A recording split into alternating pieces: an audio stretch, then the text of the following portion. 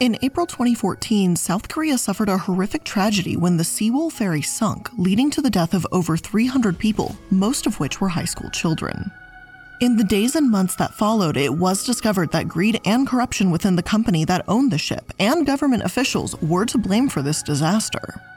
The company, focused on profits, had added additions to the ship affecting its ability to steer safely, overloaded it, and repeatedly bribed officials to look the other way. Their greed left a nation in mourning and hundreds of people in insurmountable grief after the loss of their loved ones, many of them being children. In desperation and anger. At Jindo Stadium, hundreds of relatives of passengers on the campus shouting out as they meet with South Korea's president and learn the horrifying details of how the disaster unfolded. Hello everyone, and welcome to another episode of The Corporate Casket. I'm the Illuminati, and today we're going to be talking about the Sewol ferry disaster. Due to the nature of the event we're going to be discussing today, this episode discusses death and dying multiple times throughout. If this is something you're not in the headspace for, I highly suggest skipping this episode. Also, as an aside, the quotas used from others in this episode have been translated from Korean to English, so they may not be exact translations, but we tried our best. With that being said, let's get into it. The Sewol ferry sank in April 2014, but unfortunately, the sinking of the Sewol is not even the first tragedy in South Korean waters due to overloading. On December 15, 1970, a ferry named Namyang departed from Jeju Island and headed to the Busan port. The ship was carrying over 300 people, including the crew, and was reportedly overloaded. During the passage, it sank, killing 326 people. 20 years later, on October 10, 1993, the Shohei ferry sank in South Korea. Once again, the ship was reported to be vastly overloaded. However, many claim that harsh weather conditions were also to blame in this event. Of the 362 passengers and crew that were on board, only 70 people were rescued, leaving 292 people behind to meet a watery grave. South Korean shipping companies apparently have a bit of a history of overloading, and the Sewol sinking was actually no different. But that was not the only thing to blame in this senseless catastrophe. The Sewol ferry was bought by Chonheejin Marine in 2012. At the time the company bought the ship, it already was 18 years old and falling apart. It was sold for 11.6 million won, which is a little under 10 million US dollars. If the ship was purchased brand new, it would have cost roughly 60 billion to 100 billion won, which is about 50 to 85 million US dollars. So instead of paying for a safer, newer ship, the company chose profits over safety, and continued to do so time and time again. They made massive renovations to their old second-hand ships. You would hope these renovations were to make the ship safer and more aesthetic too, but they were not. Instead, the renovations just added more decks so it could accommodate more passengers. The additional decks severely impacted the center of gravity, which made it more inclined to tip in turns or bad weather. It was reported the decimated overweight ship received its license by presenting fake documents to the Korean Register of Shipping and continued running due to fancy dinners and travel provided by the company to the regulators. By the time the incident happened, overloading on the Sewol had become routine despite the risks and history of it. The ferry had made passages while overloaded roughly 139 times since March of 2013. On the day the ship sank, the ferry was carrying over twice the legal limit of cargo on its decks, including cars, trucks, and shipping containers. The operator earned more money from cargo than it did for passengers. While a passenger earned the company roughly $60, a 4.5-ton truck earned them approximately $500, so the company stood to make thousands more by overloading the ship. To account for the additional cargo, the ferry had released most of the ballast water. Ballast water is held in the tanks and cargo section of the ships and is meant to help keep it balanced and stable through maneuvering. Removing this makes the ship exponentially more difficult to steer, and considering the center of gravity was already severely thrown off by the dangerous addition of more decks, this was a recipe for disaster. There were also reports that the captain of the ship had requested a repair of the steering gear on April 1st, only 15 days before the accident, but the service provider reported that they had not done any repair work. So now we have an old, overloaded, poorly built, unsteerable ship carrying passengers across deep water. Unfortunately, it seems what came next was just a matter of time. And you might be thinking, hey, there seems to be a lot of issues here. Why in the world was it even allowed to sail in the first place? Well, as I mentioned earlier, Sewol had received its license from bribery and false documents. The people who conducted the safety checks also did so very haphazardly. The inspectors did safety checks from the shore and never actually stepped foot onto the Sewol. They merely watched the ship as long as it was not sitting too low in the water, and they said nothing, and they believed it was good enough to sail.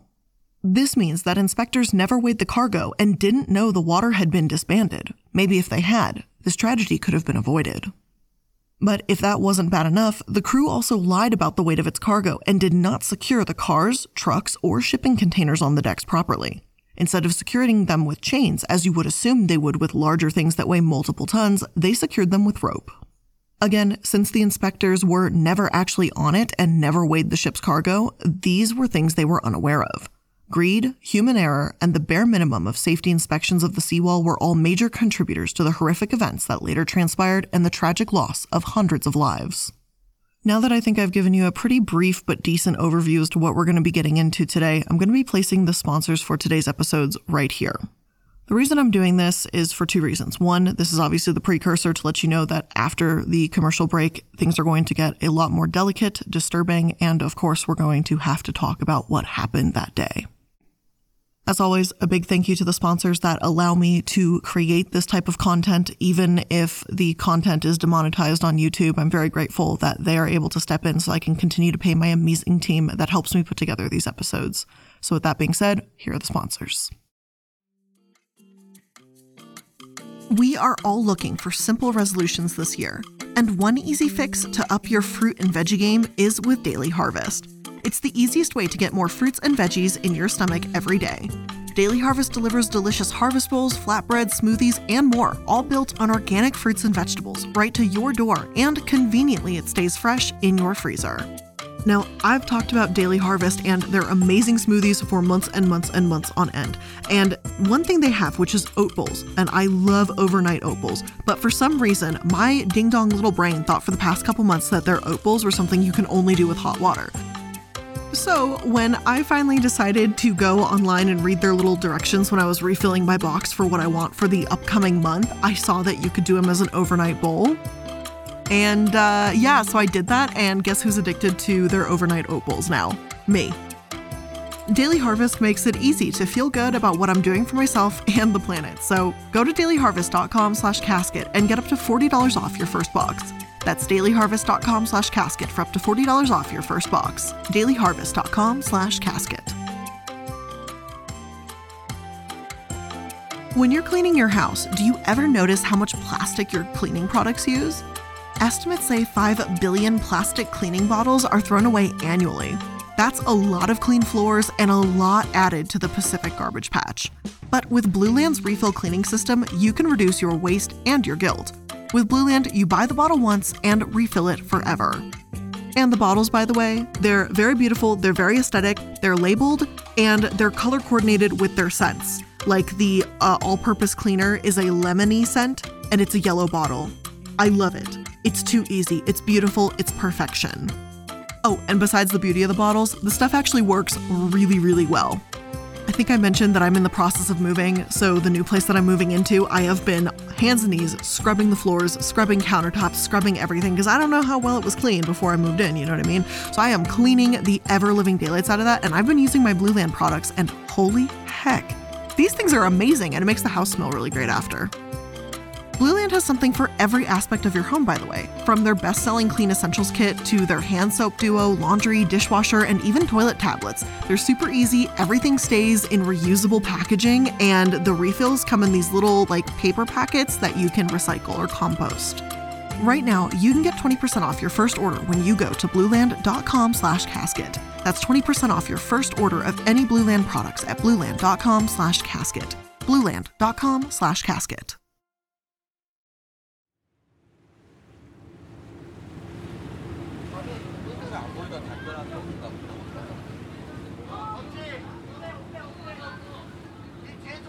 On the morning of April 16, 2014, the Sewol ferry began its last voyage. Aboard the ship was more than 2 times the legal limit of cargo and 467 passengers. A vast majority of the people aboard were high school students from Danwen High School on a school trip.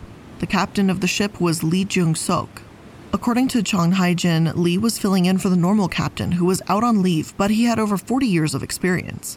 However, when the incident took place, he was not the one steering the ship. Instead, a third mate named Park Han-gyu was the one at the helm as Sewol went through fast currents and a cluster of islands. He only had 6 months' experience. Captain Lee had reportedly given the third mate instructions on the route, then briefly went to the bathroom.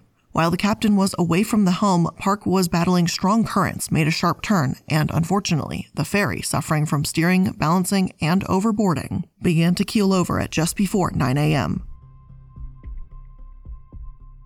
As it turned, the cargo, which again was only secured with rope, slid across the decks of the ship, which made it turn further onto its side. From this point forward, chaos ensued aboard the Sewol. At this time, an announcement came over the intercom for passengers to remain in their cabins. Passengers were told, "Don't move. If you move, it's dangerous. Don't move." As the ship continued to keel over, passengers reported that students were falling over and crashing into things and bleeding. A horrific and heartbreaking video that was released a few days after the incident shows students below deck as the ship begins to sink. Some who may not have understood the gravity of the situation initially were joking, but others were immediately riddled with fear. One can be heard saying, "Dad, I don't want to die." As time goes on, students are shown struggling to put on life vests, as another announcement can be heard at 9:08 a.m. saying, "We're again announcing, for passengers who can wear life vests, please wear them now. Never move away from your places." Water quickly came into the ship and some of the passengers escaped, despite the announcement to stay put. Others unfortunately became trapped as water began to rise. Students sent text messages to their parents. One read, "Dad, I can't walk out. The corridor is full of kids and it's too tilted." And another text message read, "I can't see a thing. It's totally dark. We are not dead yet, so please send along this message." While the passengers were trapped at the bottom of the ship, the crew, captain, and Coast Guard made terrible decisions that horribly impacted the ability to save people on the ship. The Jindo Control Center, which is meant to track vessels, did not have any knowledge of the events as the ship first encountered problems at 8:49 a.m. While there were meant to be 2 officers on duty at the Coast Guard Vessel Traffic Service Center, there was only one, and he did not know that the Sewol was in distress. Instead, the West Sea Coast Guard was made aware of the situation by a high school student who unfortunately was later found dead in a 119 emergency call. But they did not arrive onto the scene until 9:30 a.m. Even after arriving onto the scene, Kim, the captain of 123 and a person in charge of the rescue efforts, did not issue an evacuation order. Instead, it took them 47 minutes to announce that passengers should evacuate, but by that time at 10:17, the deck of Sewol had already completely submerged. To make an absolutely terrible situation even worse, the captain, Lee Jun-sok, abandoned the ship while passengers were told to stay put. According to him, he held off on the evacuation order because he was worried about the cold and the current. However, a video shows him emerging from the ship in his underwear and being rescued by the Coast Guard. He was rescued at 9:45 a.m., a full 32 minutes before the rest of the passengers were told to evacuate. As rescue efforts continued, poor and incredibly disastrous decisions continued to be made. As the Sewol became completely submerged by 10:34 a.m., there should have been barge-based underwater search efforts. A barge is used as base camp for underwater search efforts. They can be fitted with decompression chambers and diving guidelines. At the time, there were 22 barges in the water nearby, but instead, the Coast Guard chose to wait for a barge called Libero, which was still under construction. Another barge, the 2003 Guillemot that arrived on the scene, was too small to use. Additionally, search vessels were already on scene and could have helped, but they never received any orders from the Coast Guard to initiate rescue operations. The underwater demolition team and the ship's salvage unit were also on the scene, but without a barge, they couldn't proceed with their operations. The disastrous decisions made by the captain, crew, and Coast Guard unfortunately cost hundreds of people their lives. Horrifyingly, the education officials, Gyeonggi Province, had sent messages to parents at 11 a.m., and it said that they were assuring that all of the students had been rescued. And I'm not sure if this was a miscommunication or a purposeful lie, but it was unfortunately very far from the truth. As the night continued, rescue efforts were paused at 7 p.m. because of the dangerously strong current and lack of visibility, but they continued their search at 12:20 a.m. In the days that followed, only 179 of the 400 passengers had been rescued, and rescue divers continued their efforts. It took 2 days for divers to successfully swim into the ship, and at this time, 271 people were still considered missing, and rescuers were pumping oxygen into the ship, hoping that to those that were missing, presumed trapped underwater, might survive in air pockets. On the days following the disaster, multiple people issued apologies to the victims and their families and a promise to do better. The president at the time, Park Geun-hye, vowed to review the policies that led to this incident and to do a complete overhaul on the safety structures in place. Park vowed, "I will make sure that all this sacrifice was not for nothing by removing the layer after layer of corruption that has accumulated over the years and by making South Korea a safe country." The Ministry of Oceans and Fisheries also responded and said that they planned to revoke the company's license for their routes. While the organization usually waited until investigations were completed to revoke a business license, given the gravity of the situation, they did not follow normal procedures and revoked the company's license immediately. After nearly a month, recovery efforts persisted, leading to the death of one volunteer diver in May. At this point, it was reported by The Guardian that 260 were confirmed dead and 40 others were still considered missing. The search efforts persisted for 6 months. 304 people were confirmed dead. 9 were still considered missing as the search drew to a close. The multiple failures of the captain, crew, and the organization led to a massive investigation. In this investigation, the overloading, steering, failure to identify cargo weight, dumping of ballast water, and bribing of officials that I mentioned earlier were all discovered. Multiple people were arrested in the days following the incident, including 15 members of the crew. The captain and crew were arrested mere days after the sinking of the Sewol ferry, and their charges varied from negligence to homicide. The chief executive of Cheonghae-jin Marine Company, Kim Han-sik, was arrested in May and faced charges including causing death by negligence. After his arrest, while speaking to the press, he apologized, saying, "Victims of Sewol ferry and their bereaved families, I am sorry. I am sorry. I have committed a crime that can only be paid back with my life." Kim's arrest came after investigators had discovered that the company had lied about their cargo and severely overfilled the ship, as we had mentioned earlier, contributing to the disaster at sea. 11 other officials were also arrested in connection with the disaster, including people from a cargo company and the Korea Shipping Association, the people who were responsible for port inspections. The crew's trial began in June of 2014 and focused primarily on the captain and crew's abandonment of the ship while it was sinking, while the hundreds of passengers were ordered to stay inside and ultimately ordered to die. The captain and 3 other crew members were facing the charge of homicide through willful negligence. Members of the victims' families were in the courtroom as the trial got underway. Prosecutors went into the trial asking for the death penalty for the 3 facing homicide through willful negligence. But the other 11 members of the crew under trial that were facing charges of criminal negligence and maritime law violations faced significantly less severe sentences if convicted. The defense lawyer for Captain Lee stated in his opening statements that it wasn't like he had a grudge against the children, so it's difficult to accept the prosecution's argument that he willfully neglected the duty of rescue and escaped to save himself. And to just insert myself here, because thus far I have been holding back, this was a story that when I saw the sinking happen, essentially live, and I was watching the rescue efforts, it was something that made me bawl my eyes out and cry because I couldn't understand why someone would do this. And as time went by and more of this corruption and negligence just showed itself more, it made me very angry. Angry for those families who can't see their children anymore, and angry for people to make statements like this in court. Because the fact is here, I don't think that he had a grudge against the children. What I did think is that he abandoned ship without helping passengers, without helping members of his crew. And he did so to take care of himself and put himself above every other person. He didn't care about rescuing anyone else. He was perfectly fine with leaving them behind. And he did leave 304 of them behind. 36 years to life in prison. The South Korean captain of the Sewol ferry, which sank last year, has been handed a tougher sentence. An appeals court finding him guilty of murder. Claire Murphy has more. The conclusion of the appeals process saw the court in Guangzhou. A few months later, in October 2014, the trial of the crew and captain ended. Upon the ending of the trial, Captain Lee said, "I know I cannot get out of prison, but I must not let my children and grandchildren live being called family members of a murderer."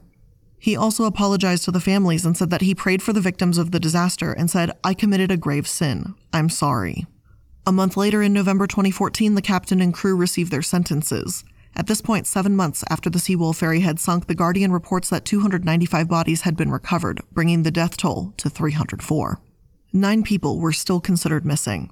After their trial, Captain Lee was not convicted of his original charge of murder, and instead he was found guilty of gross negligence, taking the death penalty off the table. Instead, he was sentenced to 36 years in prison. Park Ji-ho, who is the chief engineer, was sentenced to 30 years for homicide for not assisting 2 injured fellow crew members.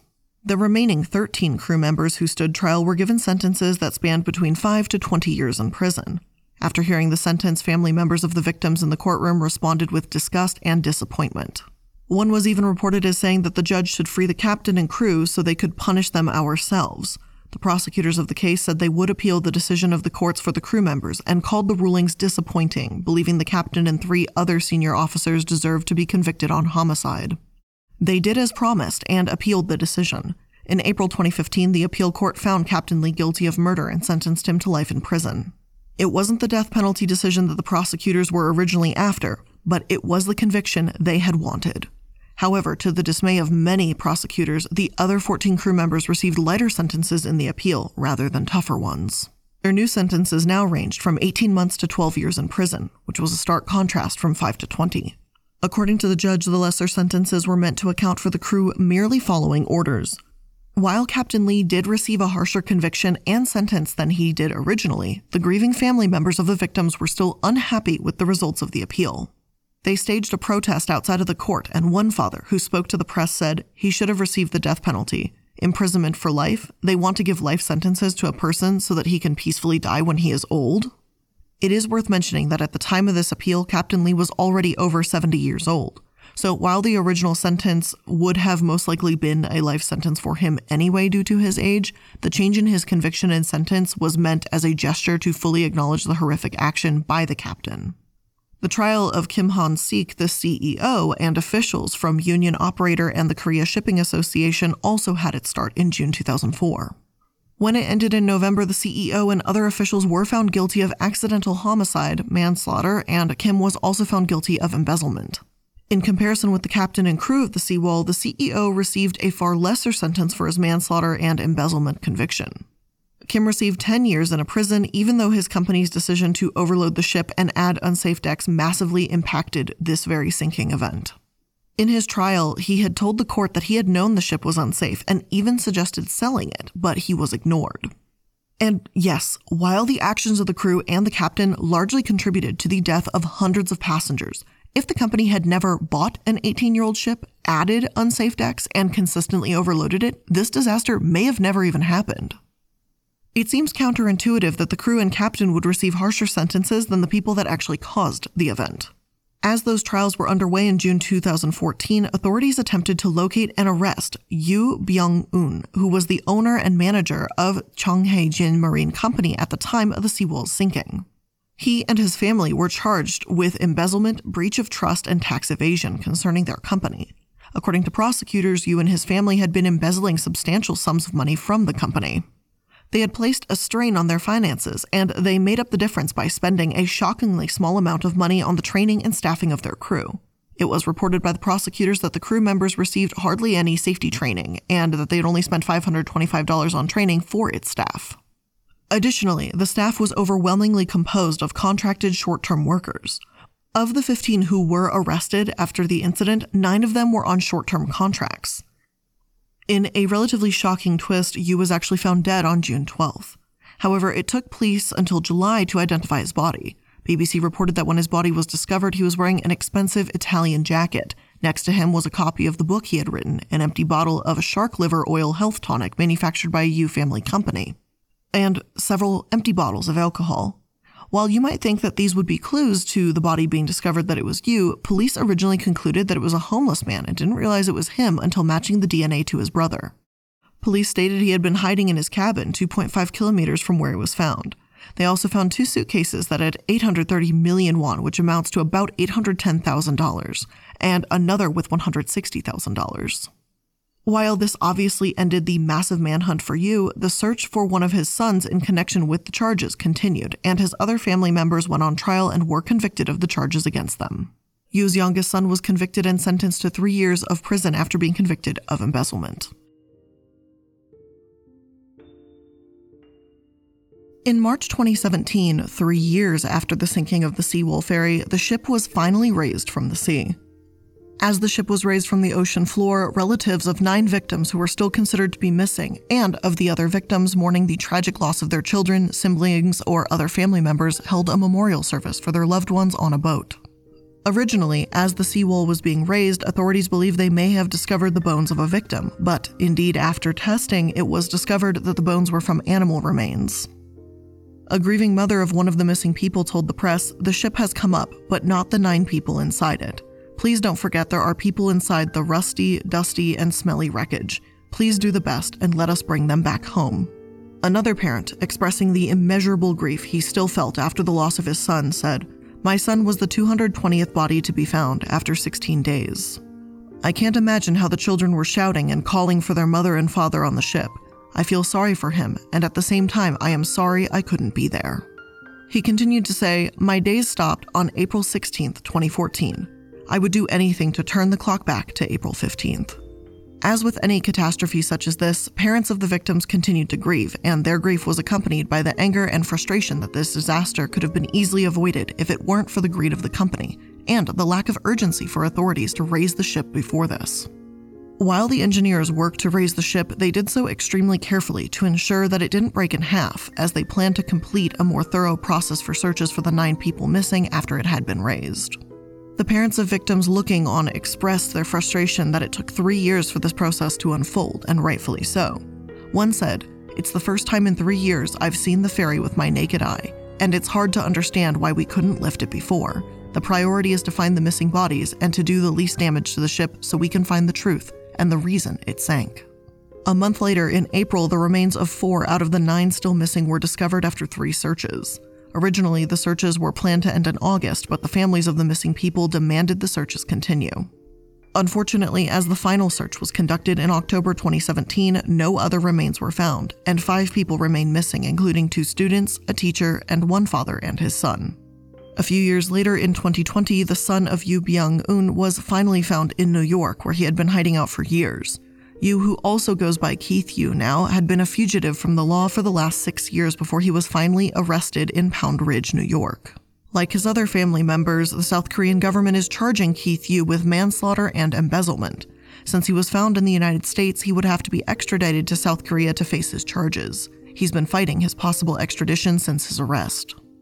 His lawyers argue that his charges pending in South Korea do not warrant his extradition because he's being used as a scapegoat, and he will not get a fair trial if extradited.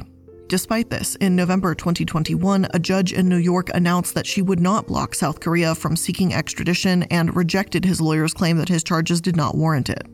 However, under a 1998 treaty between South Korea and the United States, it is not a judge's decision whether or not to have him sent back to South Korea. Rather, it was the decision of the U.S. Department of State. Since this, there's been no announcement of whether or not he will be sent back to Korea or remain in the United States. In the years following the sinking of the Sewol ferry, the government remained true to its promises they made and passed new laws and regulations to prevent another terrible disaster similar to this. One of the new regulations requires truckers to have their cargo weighed at government-licensed weighing stations. The hope is that this would prevent excess cargo from finding its way onto ships. Unfortunately, people still find their way around this law. According to a report released by the New York Times, on Jeju Island, officials have found cheating at almost every step in the cargo weighing process. Covert operations by the Coast Guard found that 21 trucks would routinely add more cargo after going through the weighing station near the harbor. Additionally, officials at government-licensed weighing stations had been issuing certificates to drivers without weighing the trucks. The Coast Guard also found that an official of a cargo handling company had fabricated more than 1,400 weight certificates. Despite these alarming findings, the Coast Guard said this wasn't enough evidence to further any investigation. In an attempt to address the cheating, the Ministry of Oceans and Fisheries began to conduct random checks on the trucks that were going into ports. But they only reported 117 randomly selected checks in 1 year. With the random checks being so few, it's extremely possible, and even likely, that more trucks are cheating the new regulations, placing the lives of people in danger once again. New regulations also address the serious issue with lax inspections on the ships, which had previously been done just by looking at the ship from the shoreline. Now inspectors are required to board ferries. They also increased the number of inspectors working from 73 to 142 to hopefully account for burnout and free up more time for them to do inspections thoroughly. While this may address some issues, the inspectors still can't weigh the cargo on board. Originally, experts had advised the government to build equipment to weigh cargo on the docks, but those were dismissed because of lack of space and the fear of slowing down the load. Despite the additional precautions, the continued cheating by truckers, government officials, and companies persist, to the dismay of both the families of the Sewol ferry victims and other experts. One professor at Mokpa National Maritime University in South Korea said that the evidence of cargo cheating is proof that South Korea remains insensitive to safety. He warns that the continuation of cheating and the limited amount of random safety checks are not enough to prevent another tragic event, and the inspectors need to conduct safety checks more often to impose stricter punishment for those that skirt the regulations. The family members of the victims have also expressed their displeasure with the government's handling of the disaster and do not believe that the new measures will prevent another. Instead, they continue to call for government officials to be punished for their culpability in the tragedy and the corruption. Jang Hoon, a parent of the 17-year-old who had died on the Sewol ferry, said, "We know who killed our children, but we are not able to punish them." He and many other parents and family members believe that until top officials are being held accountable for their actions, the country will continue to face these events and will never truly be safe. The sinking of Sewol ferry led to the death of 304 people, most of them being high school children. The corruption, greed, and selfish focus on profits rather than safety led to the tragic event that left hundreds of people grieving the loss of their family members, friends, and community. The nation of South Korea was collectively left in a state of mourning, confusion, and anger, and one study found in an annual survey of over 7,000 people after the event that the rates of depression, stress, anxiety, and suicide ideation spiked dramatically. While the new safety measures may be a good start, the lack of accountability for the officials complicit in that corruption that led to this heartbreaking disaster does not help to prevent another. People must come before money, and care must come before greed. But with all of that being said, that's where I'm going to end today's episode of The Corporate Casket. Hope you learned something new today, and if you did, make sure you're liking, following, and subscribing to stay up to date on all the latest episodes. Thank you so much for tuning in to today's episode about the Sewol ferry, and I'll see you in the next one. Bye!